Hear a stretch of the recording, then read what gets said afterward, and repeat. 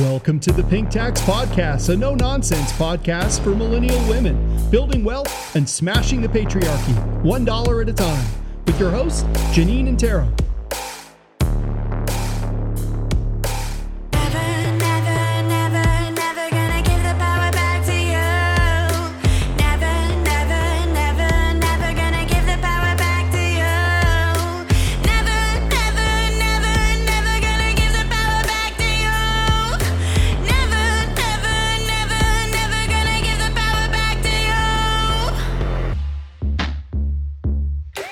Hi, Janine. Hey, Tara. How's it going? It's good. It's good. I'm excited for our guest today. Can you tell me a little bit about her? Well, you know what? I will let her introduce herself maybe because I do not want to speak for anyone. But today I'm very excited because we have Dr. Roberta Lexier on the podcast. And I reached out because for several years, I've been a little bit upset with the history of the feminist movement and with kind of the exclusion of non-white ladies and, all of that kind of thing. And then when I was speaking with Michelle a little while ago, we talked about the birth alerts. And I thought that Dr. Lexier would have some really good information for us about the history of these kind of movements. So yeah, welcome, Roberta. And would you like to introduce yourself? Oh, sure. Thanks. First, thanks so much for having me. It's really great to be here and really happy you reached out to me to do this. So as Tara said, I'm Roberta Lexier. I'm an associate professor at Mount Royal University, and my area of expertise is really around social movements and left politics. So I've done work on student movements, women's movements, environmental movements. I do some work on the NDP and kind of left parliamentary politics and that side, but I'm so excited to be here to talk about this stuff because I've been dying for years to have somebody really want to talk about reproductive justice, and so I'm really excited to do it, and yay. Thanks, ladies. Awesome. Yeah, anytime. So something that had bothered me when I was learning about past feminist history and everything like that was the reproductive justice movement here in Canada. So I read about the abortion caravan and, I know the personal benefits that I have had and other white ladies have had with access to contraception, access to abortion, meaning we're able to finish high school, we're able to go to university, we're able to not have any children, stop having children when we're done, have them later in life, have a career, all those great things that have allowed us to accumulate some wealth. And also, getting our own bank accounts and stuff like that in 1964 in and around a similar decade has allowed us to start inheriting wealth. But I'm now also familiar with, the discovery of now these 5,000 children in residential schools, that this is not the same for Indigenous ladies. And at the same time we were having the abortion caravan, I think it was around the same time that there was forced sterilization of Indigenous women.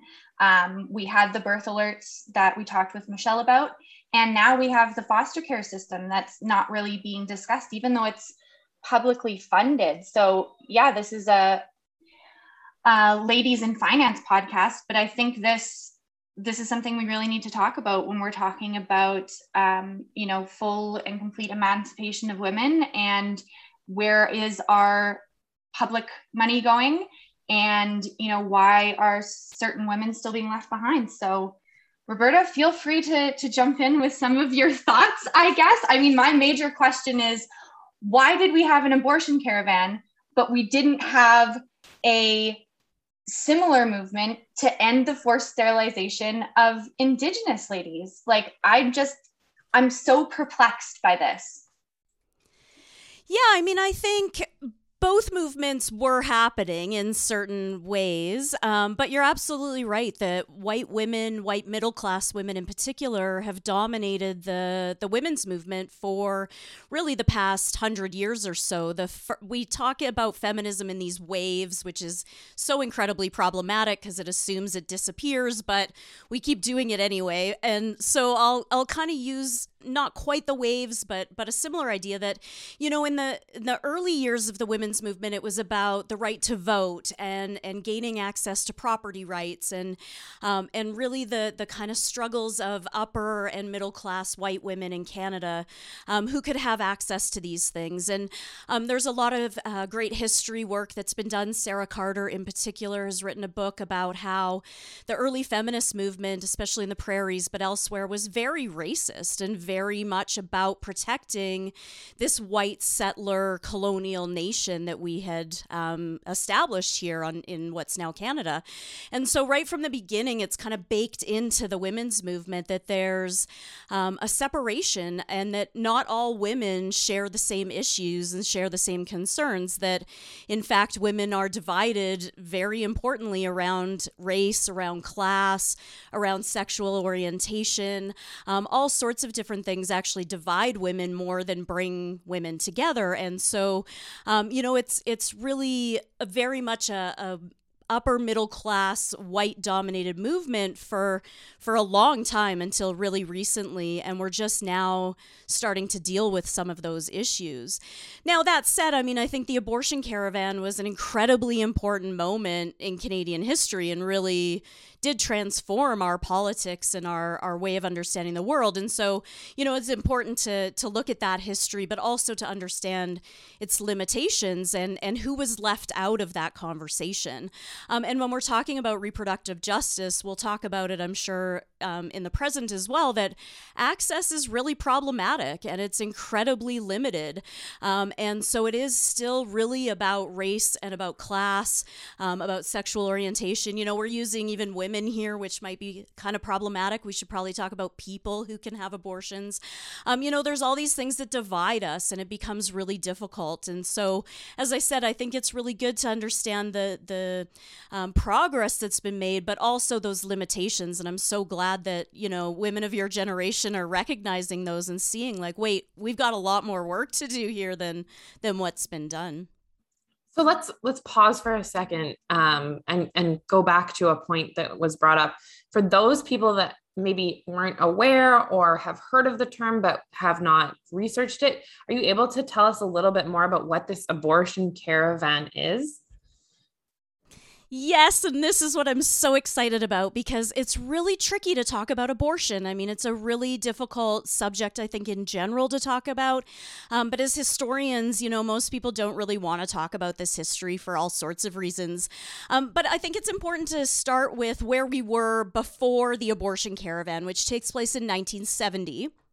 So we're just over 50 years ago now that this happened. So before the 1960s, it was illegal in Canada to distribute information about birth control, to prescribe birth control to an unmarried woman, or to perform an abortion. So statutes enacted in the 19th century criminalized the procurement of abortion, and it was penalized by life imprisonment for both the doctor and the woman obtaining the abortion.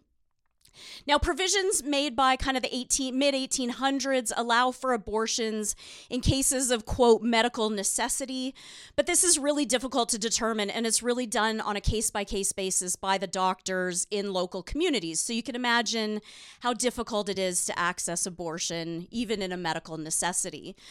Now, I think like I'm sure, and many of your listeners know, people are going to get abortions regardless of what the law is. I think this is an important point to make. Whether you make abortion legal or illegal, people are going to access abortions. Abortions are safe and simple medical procedures. They are very, very quick. And in fact, the number of unwanted pregnancies and abortions drop when there's access to good education, healthcare, social programs, economic supports, all the kinds of things people need to make good choices and have access to contraception. restricting access to abortion only makes the procedure more difficult and more dangerous. People are still going to do it. It's just going to lead to more deaths. And so this was the concern raised by women and others and their allies during the period of the 1960s and the movements that were happening. So in 1968, 1969, Pierre Trudeau, Justin Trudeau's father, leads this crusade to amend the criminal code. His famous quote is that the state has no business in the bedrooms of the nation. It's this very famous quote that, the government has a role to play, but not in our personal lives. So they do all sorts of things like modernizing statutes related to divorce, homosexuality. Other issues are kind of in this omnibus bill. And we should recognize there were some limits to it, but it did make some big changes. Now, in terms of abortion, what it did is that it said that women, they're using the term women, I'm going to use people generally, but they used the term women in those days. They could get an abortion at a qualified hospital, but they could only do so if they were approved by what was called a therapeutic abortion committee. So this was made up of 3 doctors at this time. Remember, late 1960s, they'd both mostly be men. And these men would get together and they'd look over your case file and decide whether you should get an abortion or not. And basically the idea was only if it threatened your health could you be allowed. Now, even then, doctors often wouldn't give access to an abortion. They wouldn't approve this. And studies done at the time, women would kind of go in and test these therapeutic abortion committees, and they found that 19 out of 20 women were being denied abortions through this process. So this criminal code change in 1968-69 is supposed to open up this abortion issue, give women access, but really it's not. It's like, here's new gatekeepers. These 3 men have to decide. And think about the time that takes. You're pregnant, you might not find out right away, then you're waiting on these doctors. By the time you might find out, it's too late. So the women's movement's emerging at this time. Reproductive rights are a huge issue for women because, as Tara mentioned in the opening, these are big issues around education, employment, earning potential, freedom of choice, all these issues. And so abortion becomes a huge issue for the women's movement. And a group of women in Vancouver organized what's called the Abortion Caravan in 1970. It starts with 17 women on the coast, and what they did is they had 2 vehicles, one with a black coffin attached to the top of it to represent all the women who died every year from illegal back alley abortions, because again, people are going to get abortions whether they're legal or not, and if they're not legal and accessible, they're going to go to back alleys and they're going to use hangers and other sorts of horrifying things. So they put this coffin on the top of one car, and then they have another car, and they drive from Vancouver. They stop in various cities, Calgary, Regina, Winnipeg. They collect people as they go, and eventually they get to Ottawa, where about 400 people marched to Parliament and demanded to meet with Pierre Trudeau, who by that point is the Prime Minister. No one met with them, and so they decided that they would take this coffin that they'd carried and they would drop it off at the Prime Minister's house at 24 Sussex. And so they go over there, drop this coffin literally on his front step. There's all these women on the front lawn of the Prime Minister's house, no security. They don't know what to do with these women because they're women. They're not supposed to be a threat. There's these young women. What do we do with them? And so they have this big rally. Nobody will meet with them. So 2 days later, they decide to go to question period at Parliament, and they have to do all sorts of things like pretend that they're very elegant ladies. So they pool their resources, they look around, they borrow pantyhose so that they can make sure that they're well dressed and they don't look like hooligans. And they sneak in, or they go into question period, but they sneak in their purses a bunch of chains. And they chain themselves to the chairs in Parliament, up in the top of Parliament, and they start screaming their demands for abortion on demand. And they shut down the House of Commons for the first and only time ever in Canadian history. It has never been shut down before or since. Now, the chaining themselves to the chairs was a nod to the British suffragettes who used similar strategies when they were trying to get the right to vote back in the early 1900s. And as I said, they tried to come off as sort of these elegant ladies so that they can kind of sneak in to be able to do this. And then they just used this guerrilla theater to kind of throw it open. Now, it didn't really do much in some ways other than raise awareness about the abortion issue, and eventually things would change, and we can chat about how that happened. But this abortion caravan was such a fantastic example of this kind of weird group that comes together, builds this movement, and they kind of sneak through because of the expectations around their gender and around their activism. And the cops, the RCMP security, the prime minister, they didn't know what to do with these women. They were like, what do we do? Who are they? And so it was an incredible point, I think, about what happens when abortions are illegal, and what's going to happen to women who don't have access to these medical procedures. So basically, the men underestimated the women, is the Coles notes of that whole thing. And then the women just like fucked shit up. Pretty much, and that's kind of true in lots of cases, isn't it? Yeah, totally. Yeah, I think that's so cool. One of the things that really drew me to that like moment in time was the drama as well. Like, it was so dramatic, and I absolutely loved that. And I thought this must have had some sort of like impact at the time.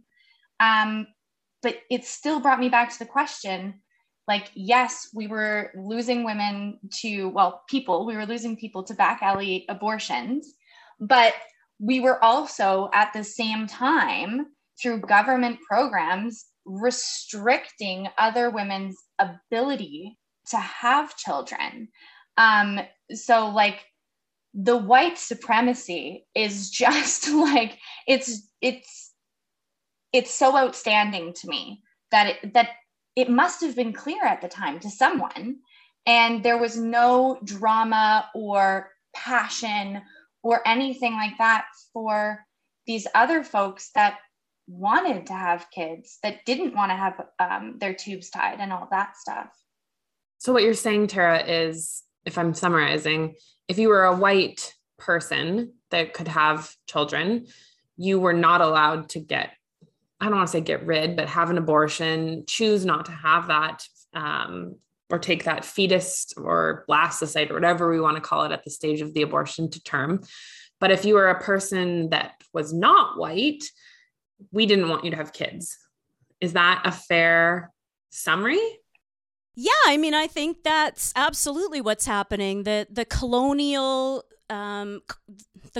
project that is Canada is operating through all of this, right? It's about who is supposed to have children, who's supposed to populate the planet, in our case, our area of the planet. And it was very clear very early who that meant in Canada and who that didn't mean. Indigenous women were sterilized up until 1976 in this province in Alberta. And in fact, we now have evidence that it's still been happening. It is very ironic in some ways that on the one hand, white women are fighting for the right to be able to not have children, and Indigenous women and others can't need to fight for the right to be able to have children. And I think part of it is the blindness of the time, that there really was this separation that is inexcusable. I think, the women then now admit that they did have huge blind spots that they should have seen and that they should have participated in this. But I also think, at the same time, to give them a little bit of credit, that they were fighting an enormous battle for themselves as well, that I think they, because of their privilege and their position at the time and their kind of unquestioning power in society, there wasn't that that questioning of whether what they were trying to accomplish would help everybody. There was an assumption that their concerns were the same concerns that all women shared. So the fact that they didn't have access to abortion, they assumed that this was an issue for all women. And in fact, it is in many cases, even for Indigenous women or Indigenous people. The right to choose is an incredibly important option to have. It comes into conflict with this other piece of history that's happening at the same time of this forced sterilization. And, I think the women who were involved in the abortion caravan, I've talked to many of them since, and they do say, we definitely were missing some really important pieces here. But at the same time, they were challenging such a taboo subject, and they, I think, legitimately thought it would be helpful for all women to have access to these same rights that they were pushing for. I think they were partly right and partly wrong, and that they definitely missed a lot. Now, the bigger question is, why have we still not gotten there? Because I think in some ways it's fair enough in the early 1970s that these women were really fighting for the first steps towards what we now take for granted all the time, access to education, access to birth control and the right to family planning, the right to divorce. Women didn't even have the right to have credit cards and loans. That better than many people. So this is a huge fight that's happening at this time. And so, it's fair enough to say that there were pieces missing, but I think also we should recognize that they were taking on a huge and hugely taboo topic that nobody wanted to talk about. And I think it's really valuable. Now we need to make sure that we're challenging that and saying, okay, who was left out and where are we still missing and where are women's experiences different? Because, we make up more than half the population. There's no way we share all the same experiences, and we need to acknowledge that and be more conscious of it. Well, what really pisses me off is it's been 50 years and I don't think we're still fighting the same fight, but there are still people that are talking about abortion shouldn't be a thing. And the fact that, menstrual products are not available for free in public restrooms, or birth control is not available for free either. When you look at the price of, let's say, a condom versus birth control that you have to take every day, it makes me so mad that after 50 years, these women marched across Canada and we're still dealing with this shit. Yeah, this is to me the biggest problem is that we assume that this problem is solved, that we have all the rights that we need and that we've addressed the issue. But Janine, you mentioned a whole bunch of things, pink tax stuff that you obviously named your podcast after, which are horrifying. I don't need to pay double for a razor. Thank you very much, because it's pink. But there's all sorts of these issues that are part of this. And, abortion and birth control are a big part of it. So if I think about my experience in the world dealing with the abortion issue, I would sort of assume, I think that there's a very large proportion of people who are anti-abortion that are very opposed to this issue. I've been on university campuses for 25 years, and there is nothing more horrifying than the weekly displays we get of aborted fetuses up and down the hallways of these groups that are trying to convince people that abortion's wrong. But the interesting thing is that a 2020 poll, so this is just last year, showed that 70% of Canadians are supportive of abortion rights and only 10% are opposed completely. Now, the ones I thought were more interesting was 10% had no opinion and 10% didn't care, which I found really interesting because, I'm guessing those are men mostly who just don't think about these issues. But it's, the image is actually quite different than the reality. Most Canadians are quite supportive of abortion rights and access. The reality is different, though, because access isn't actually equitable across the country. It's very difficult to get an abortion on the East Coast in particular. If you live in PEI, you have one option in Summerside, or you have to go to New Brunswick or Nova Scotia and pay for your own travel costs. New Brunswick Brunswick doesn't fund abortions outside of hospitals, so any private clinics cannot offer abortions covered by healthcare dollars. And so this makes it really difficult for people to access these services. And I was going to say, even here in Alberta, like my cousin lives in Red Deer, and we were talking about the COVID vaccines, and like not the same thing at all, but just even the access. Her grandparents live in like quite a rural setting, so not in like Red Deer proper. And they had quite a time, they're over 80, they had quite a time just even getting access to the vaccine. So I can't imagine what it would be like for a rural Albertan to have access to abortion as well. And that's in a province where we have, many areas where we can go and get an abortion. Absolutely. So first you need to find a doctor who's not going to be a total asshole and basically tell you have no options, or you end up at one of those pregnancy clinics who basically say the same thing, that you have no options, and shame you and make you feel like garbage for accidentally getting pregnant, which many, many, many people do. It's very easy to do. So you're going through that stress, and then you'd have to try and find a place to actually get an abortion, which may not be easy. Rural hospitals often don't have a doctor that will perform the procedures. Also, you might run into people there's shame associated with this. I mean, there's all sorts of issues that go into this. And it is really problematic. And it becomes an issue of access around rural communities, as you said. Also, it becomes a cost issue for many people. Private clinics are very accessible if you have a few $100s and can use those clinics. It's a really tricky situation. And even if you can get access to these clinics, you're then faced with protesters and other sorts of shaming processes. In Alberta, they did pass the buffer law when the NDP was in power. But there's still efforts to kind of diminish people's access, even when it is accessible through the healthcare system. So, it's not like we can just easily do whatever we want. There's still really strict limits on abortion in this country. Totally. And I think as communities, there should be, more access to things like nurse practitioners who can definitely provide the abortion pill. Just because in many rural settings, there isn't even a doctor on for the full week. Like they might come in for 1 or 2 days because that's all they can afford to get a doctor in for. And if you're working an hourly job on those days, like this can be almost impossible or seem so insane to even just get like a birth control prescription, let alone an abortion.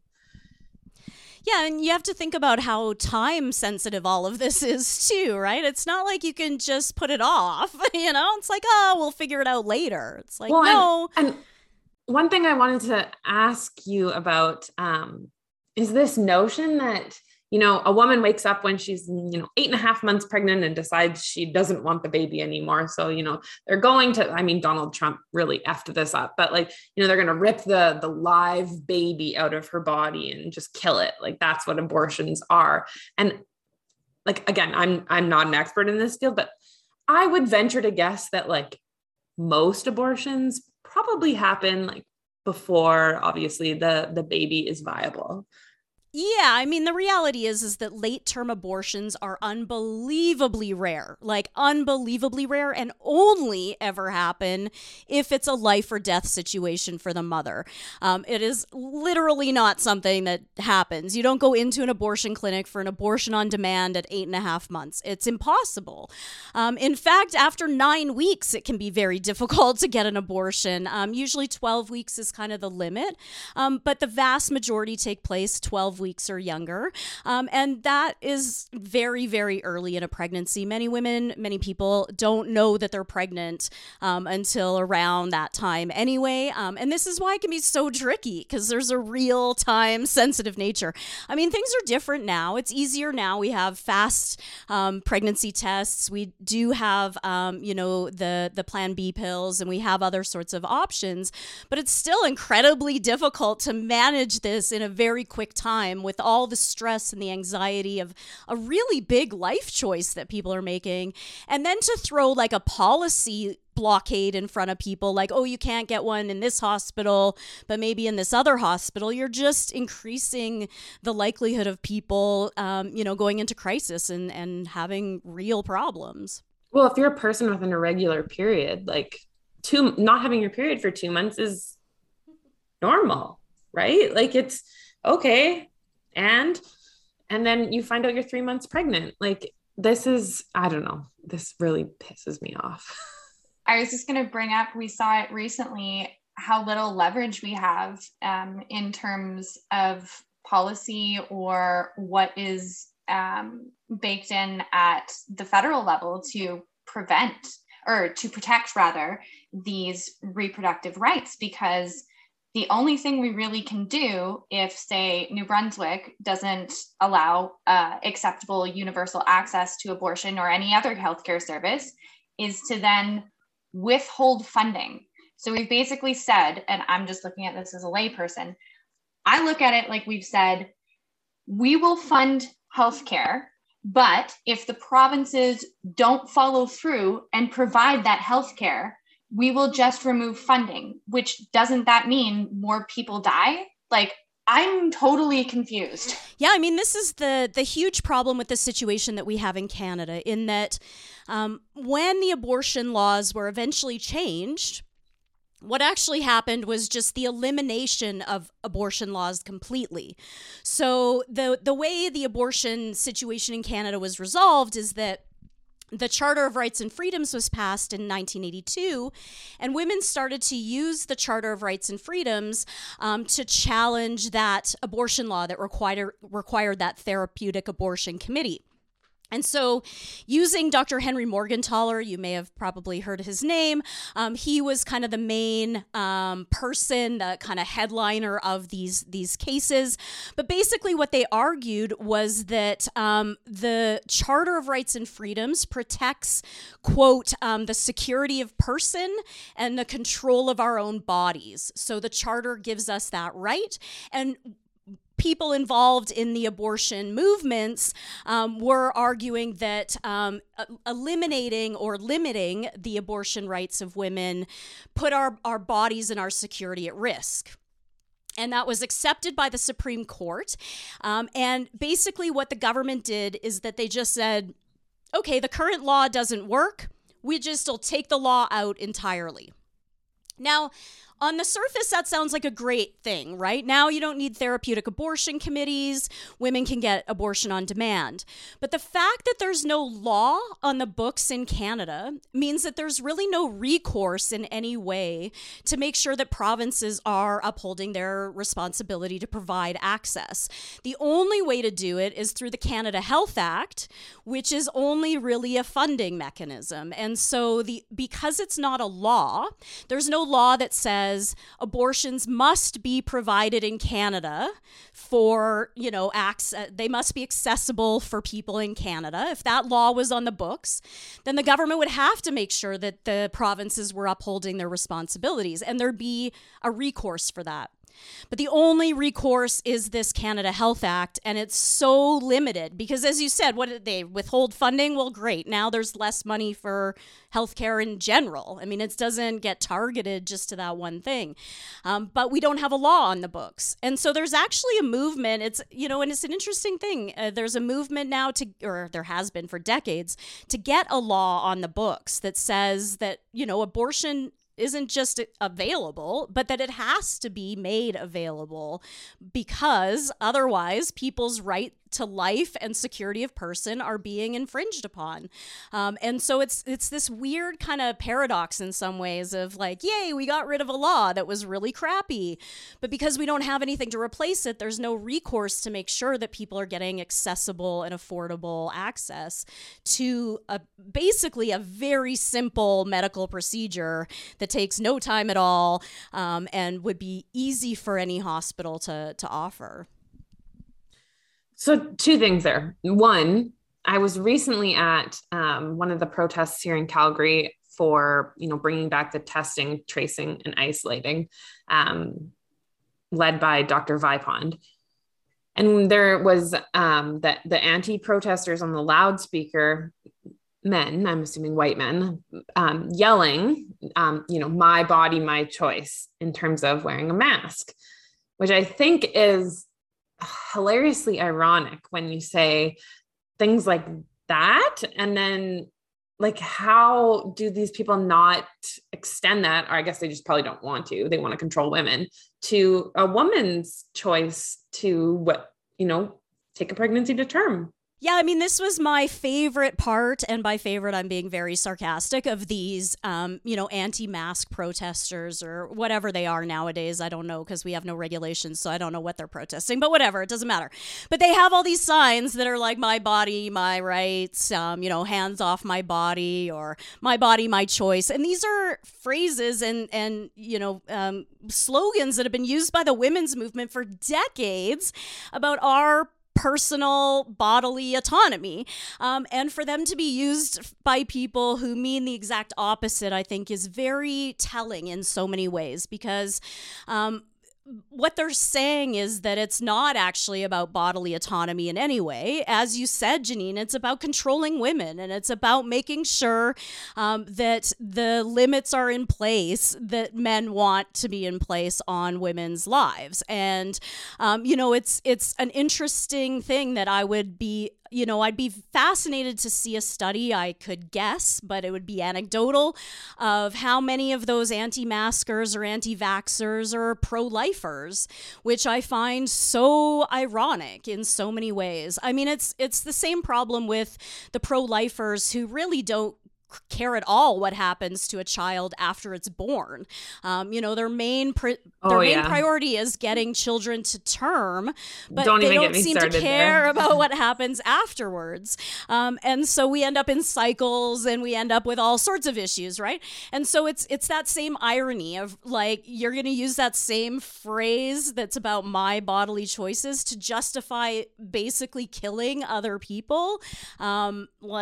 No, yeah. I'm sorry, but that's not going to fly. Like, okay, it's where, where are you taking on foster children, or, donating to orphanages or whatever to raise these children that parents can't support? Because, I was pulling up some statistics before this, and one of the statistics, it's from the US, but I would argue it probably extends to Canada as well. But 3 out of 4 women that are seeking abortion are low income. So when people say, like, don't have kids if you can't afford them, you can't say that and then not give, access to this service. Yeah, I mean, this is the thing, is that we see that demand for abortion goes way down, as I said earlier, when we have access to good supports. A lot of the reasons people might choose to end a pregnancy have to do with financial realities, have to do with their living circumstances, their job, their other sorts of realities.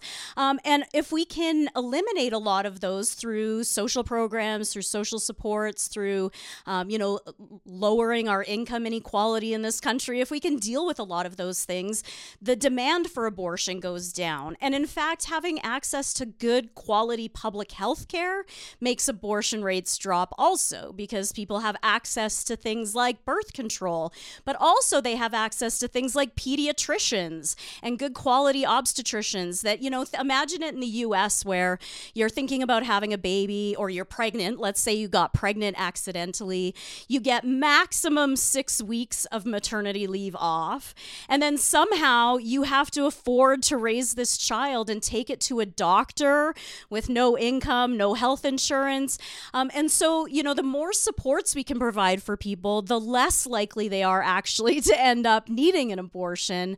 And so, people complain about permissive societies that allow abortion, but when you support with other sorts of income supports and healthcare and education and other things, those demands for abortion actually go way down. Yeah, and I just wanted to maybe get your opinion, or I don't know, maybe some advice of how we can not go down the same path of excluding, non-white people from these kind of movements, because I do have concerns about the latest protests in regards to the test, trace, isolate. And I'm going to share something, and I promise I'm going to get to my point.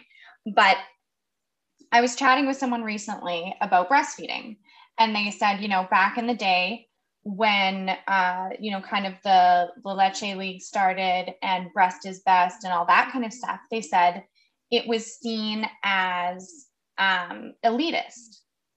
And yeah, I mean, it's not the stay-at-home mom's fault that the only people that can afford to breastfeed are stay-at-home moms. But I did kind of get an inkling of, if you're not staying at home and using that ability to breastfeed your child because it's the preferred nutritional method for babies, but at the same time you're not doing anything about 6-week maternity leave unpaid, that is elitist.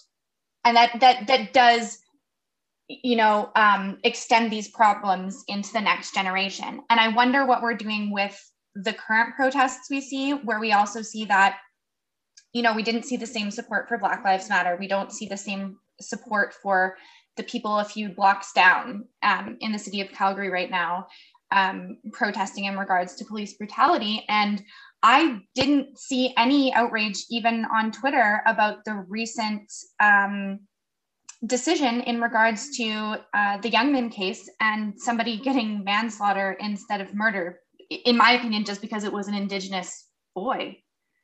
So I was wondering, what could we do when we're participating in these movements that affect us to not just center white people anymore? Yeah, I mean, this is a tricky question in so many ways of how do we break down centuries of white supremacy in our society. I mean, I think my philosophy is that the key ingredient is that we are conscious of and listen to and really respectful of the different opinions and different lived experiences that are being brought into these discussions, and that we really do create space for people to be able to express their different issues. So, for instance, there's a lot of debate about vaccine passports, and I don't know that that's an issue we should open up necessarily on this podcast. It's a whole other shitstorm, we can get into. But, one of the pieces of this that makes me a bit uncomfortable is that there are, people of color who have been victimized by the medical system for centuries, who have a quite, I think, legitimate hesitancy to trust, medical professionals or scientists shoving things into their bodies. And I think that is legitimate. And I think that that's something we need to listen to, because I think, the science tells us that testing, tracing, and isolating is incredibly important if we're going to get through this stupid pandemic. And just throwing up our hands and saying, well, we're done with it is clearly not the right answer. And a lot of bad things are about to happen in this province. But I think that the important part then is to really provide that space to say, okay, this is my assumption that I'm making, and where am I wrong, and where am I missing pieces, and how can I think about other people's experiences differently, so that I can think in my life a vaccine passport would be perfectly wonderful. I think it would be great to know that everywhere I am there's vaccinated people and that I'm safe, and I think it's our social responsibility to get vaccinated. But I also, as I said, think it's really important that we're aware of these past practices. You brought up right away the sterilization issue. I mean, if you're an Indigenous woman who's been forcibly sterilized by the medical profession, by the Canadian state, how likely are you to trust a doctor telling you that this is a procedure that you should do? I mean, it's a fair and legitimate concern. And so I think what we have to do is find ways to balance those issues and make sure that we're conscious of and listening to them, while at the same time trying to make sure that our society's safe and that we're moving forward in the best way for all of us. Well, and one thing Tara brought up a couple episodes ago that I was unaware of was I think it was in foster care, there were Indigenous children that were being raped. And the solution to that was to put IUDs in 10-year-old girls, which is horrifying. But if that's your experience with the system, whether that be the foster care system, the healthcare system, whatever, how do you grow up and trust that? Because I don't think I would if that thing, I've never had an IUD, but from everyone I've talked to that's had one, and I know quite a few people that have, it's not the most comfortable thing in the world. And then have we studied what the long-term effects of a 10-year-old having something like that is? Because I don't think we have. Well, Just and even, sorry, go. No, I was just going to say, even if mine's fine, it's comfortable as hell, it doesn't bother me, but that doesn't matter. It's done without somebody's consent, and nobody at 10 years old should have that forced upon them. Like, no. That's the reality of it. And so I think the point is that the system is broken in so many ways, right? Like, we can't solve it in these, hour that we're going to chat today, because these are really intense, complex problems that really go right to the root of this country and right to the root of who we are as communities. And so there's a lot to struggle with. And the important part, I think, in my opinion, is to struggle with it, is to keep bringing it up, is to have these episodes where, when we're talking about reproductive justice, to talk about, well, what about the other side of it that we don't hear about, the sterilizations and the other issues? Because these are, this is history that's been ignored and rewritten so many times. And, it's really important to be conscious of it, to then be able to figure out how to move forward with whatever we're going to do.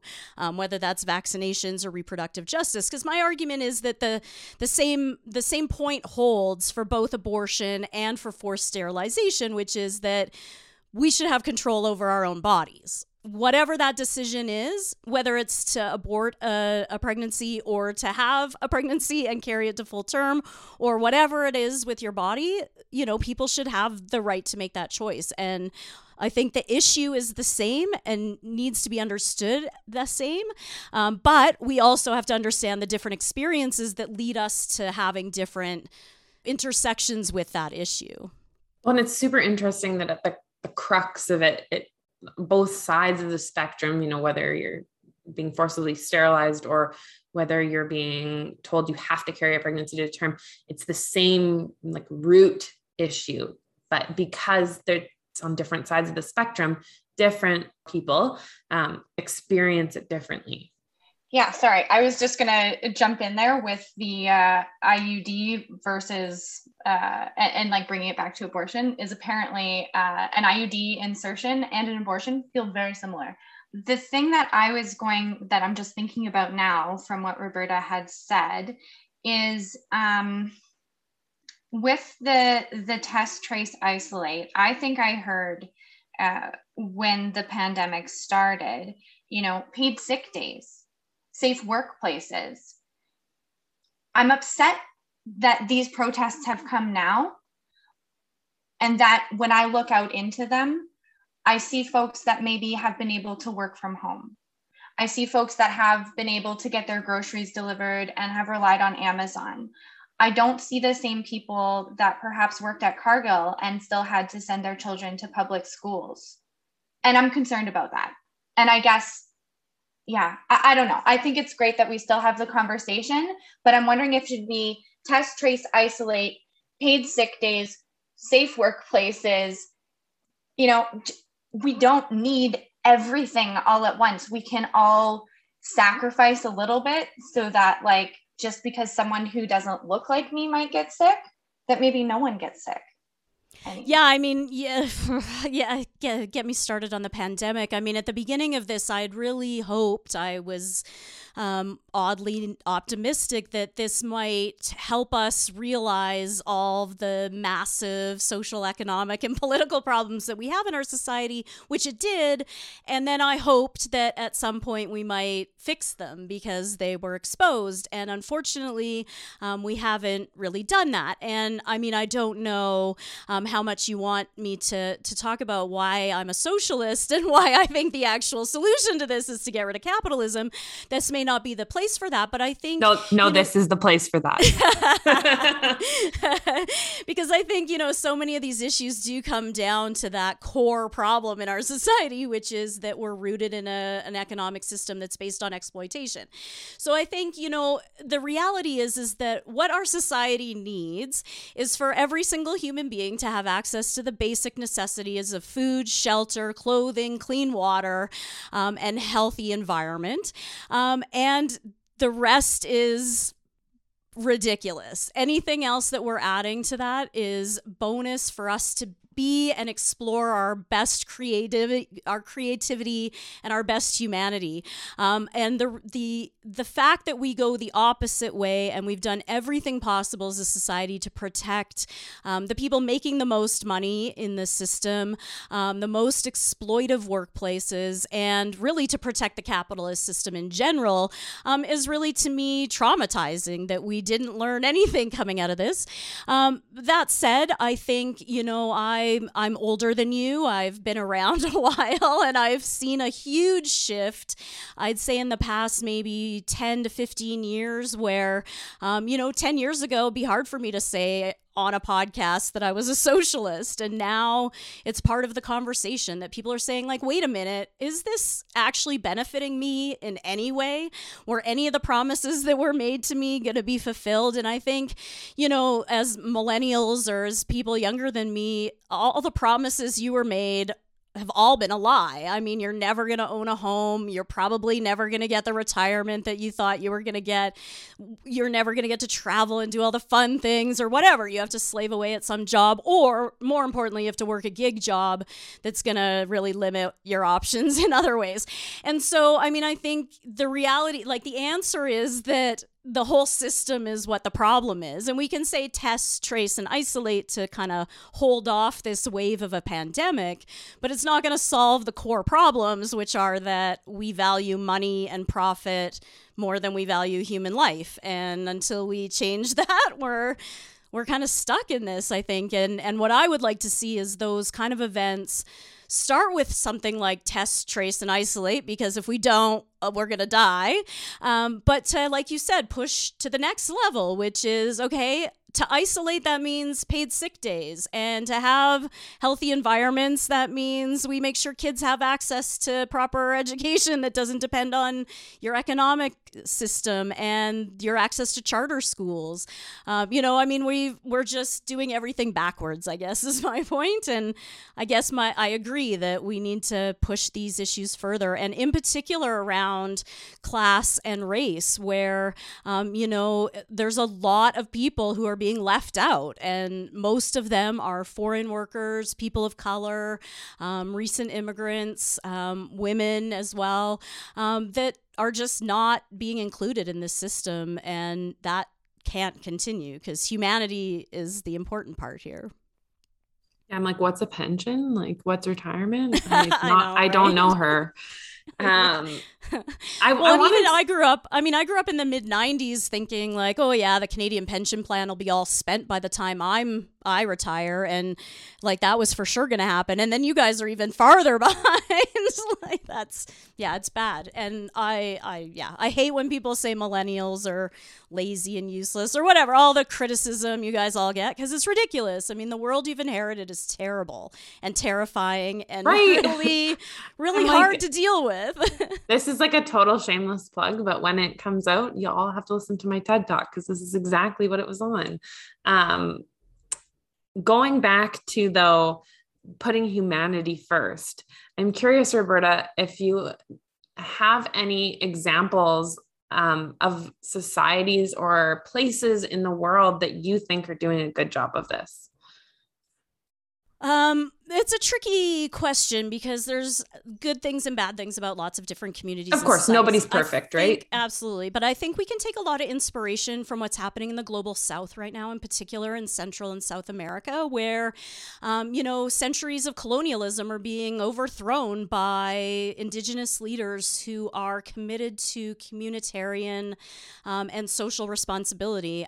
Bolivia, Peru, Chile, Argentina, they're all changing. And despite attempts by our government and American government and others to stop that from happening, I think there is a real shift going on in the world of people saying, we literally cannot keep going like this. Like, aside from the fact that inequality is incredibly problematic and eventually will lead to major political problems, we have a climate crisis that is a new reality, that not new in any sense, it's been around for decades, but of all sorts of human societies, ours is the one facing this. And we can't keep going this way. And so there are countries, governments that are trying to do the work that's necessary to overtake that neoliberal mentality and to change that around.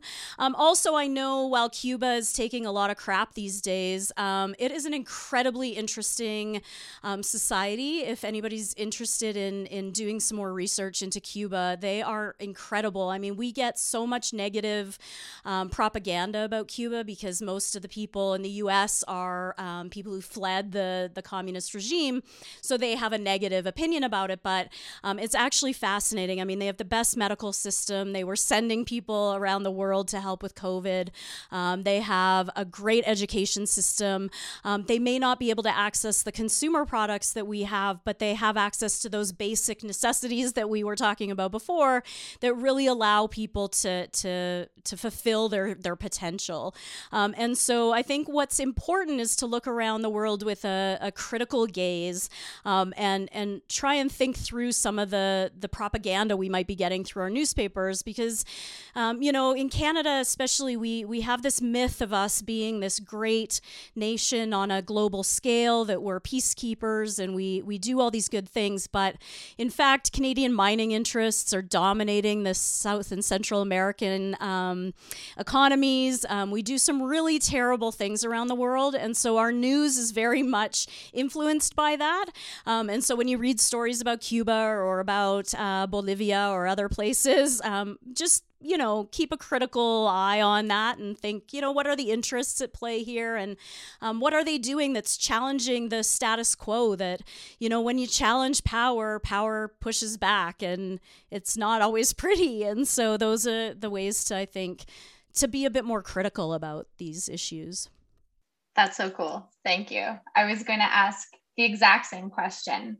And I think to your point on Cuba, especially what we saw during the pandemic, when your largest export, if we're thinking of it in that kind of terminology, is doctors, perhaps you're doing something right at this time. So that's really neat. Thank you so much.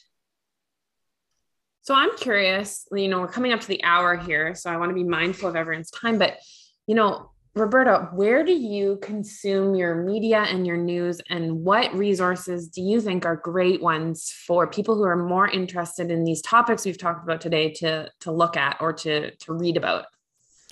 Yeah, I mean, it's a really good question of how do we deal with this modern media landscape that we're in? And it's not easy because there's only a couple of companies that own most of our news media. And so I try and focus on more independent media sources. The Breach, the Sprawl in Calgary, for instance, Passage are some good Canadian ones. I'm a big fan of international news, like The Guardian is usually a fairly reliable source. The Intercept in the U.S. is a good kind of left-wing source in a sort of real economic well-researched sort of way. But I think it is also useful to read the mainstream news. I mean, most of my news is my Twitter feed where I see headlines all the time. And it is important to know how these issues are being framed around the world. And so I'm kind of a news junkie. So I guess that's part of it, is just consuming everything. And I want to recommend, there's two really good books I think people should read if they're interested in these issues. One is by Judy Rebick. It's called 10,000 Roses.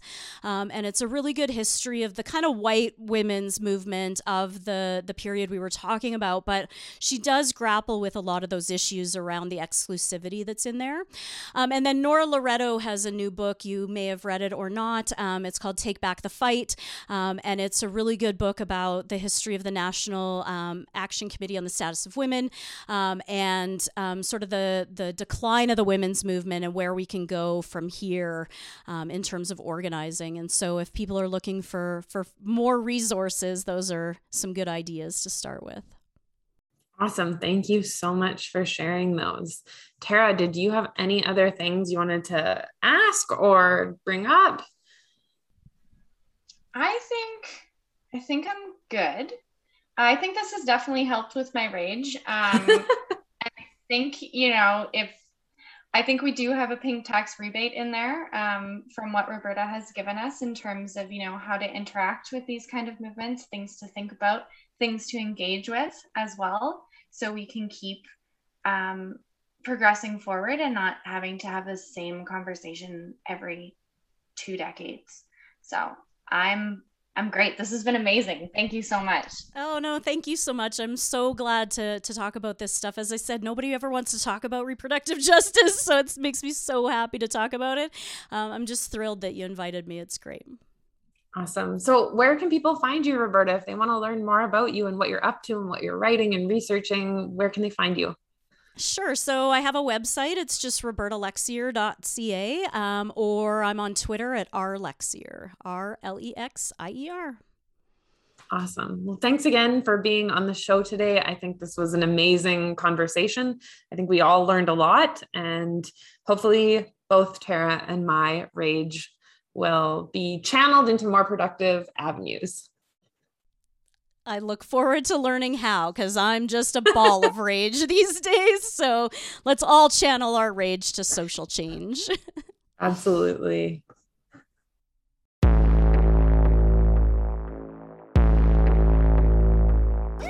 Gone, thought I lost my mind. Creature without a spine. Took back what should be mine. Thrown in the deep end. Trouble, I gained a voice. I'm not your shiny toy. Left me without a choice. What were you thinking? Dig my grave.